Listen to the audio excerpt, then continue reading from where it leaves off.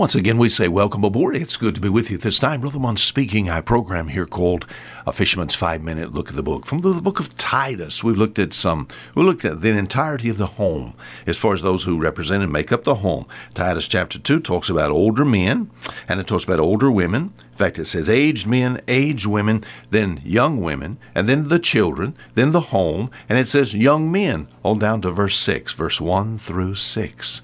What about the older men and the older ladies, the younger men and the younger ladies, and the children? What do we find here? You know, there's a little character trait that's mentioned over and over there. It says it's for the old and for the young. And that character trait is the word sober. So we've tried to spend some time this week talking about how there's a way possible that you could be a drunkard and never touch alcohol. Or you could be just drunk on yourself. How would you tell whether a person was drunk? My friend, you could tell it by what?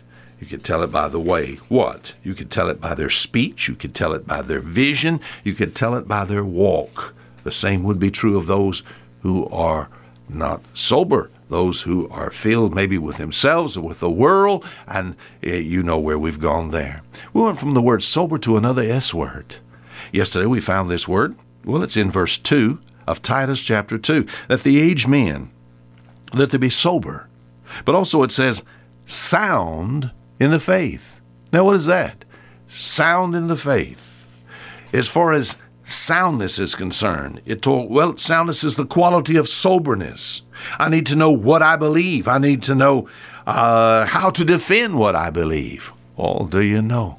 My friend, we mentioned yesterday, and I know perhaps you slip in through your ears and out the other side. We mentioned a lot of things as far as Bible doctrine. We mentioned salvation, repentance, regeneration, substitution, redemption, reconciliation, faith, grace, the doctrine of angels and doctrine of the Trinity.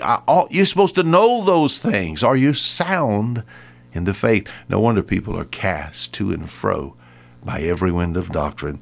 Not only sound in the faith, but in the book of 2 Timothy, with this word sound, there's another word there. Let me see if I can challenge you with this at this time.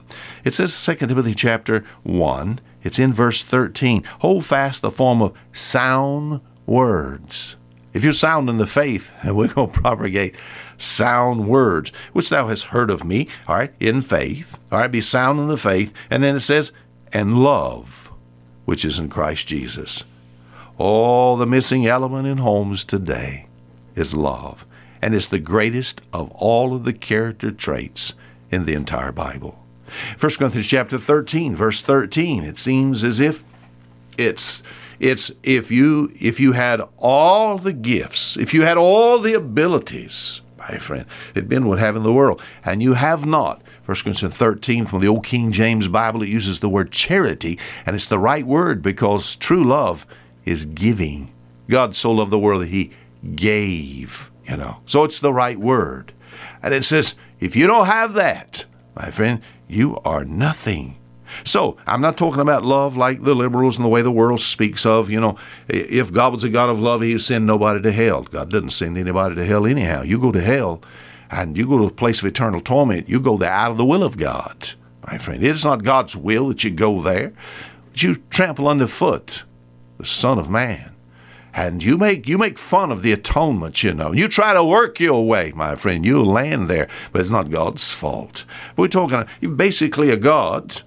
God has to be perfectly balanced. A God who doesn't hate is perverted. You say, what are you talking about, Brother Munn? Love without hate is not real love. If you love cleanliness, you're going to hate dirt. If you love your family, you're going to hate anything to try to harm them. So we talk about love.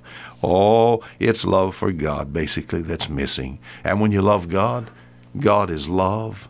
Oh, his love gets on the inside of you, and you have more than just affection for things and as far as people is concerned. 1 Corinthians chapter 13. Oh, if you have love, you can put up with things. If you have love, you wouldn't show off or brag. If you're full of love, my friend, you'd behave yourself right, my friend. If you had love, you'd think right. You'd have the right view of sin, the right view of righteousness. If you had love, you'd have big shoulders. The missing thing in homes is love. God wants us to be sound. Yes, sober, but sound in faith and sound in charity. God bless you. Until tomorrow, the same time, Fisher Munn saying goodbye.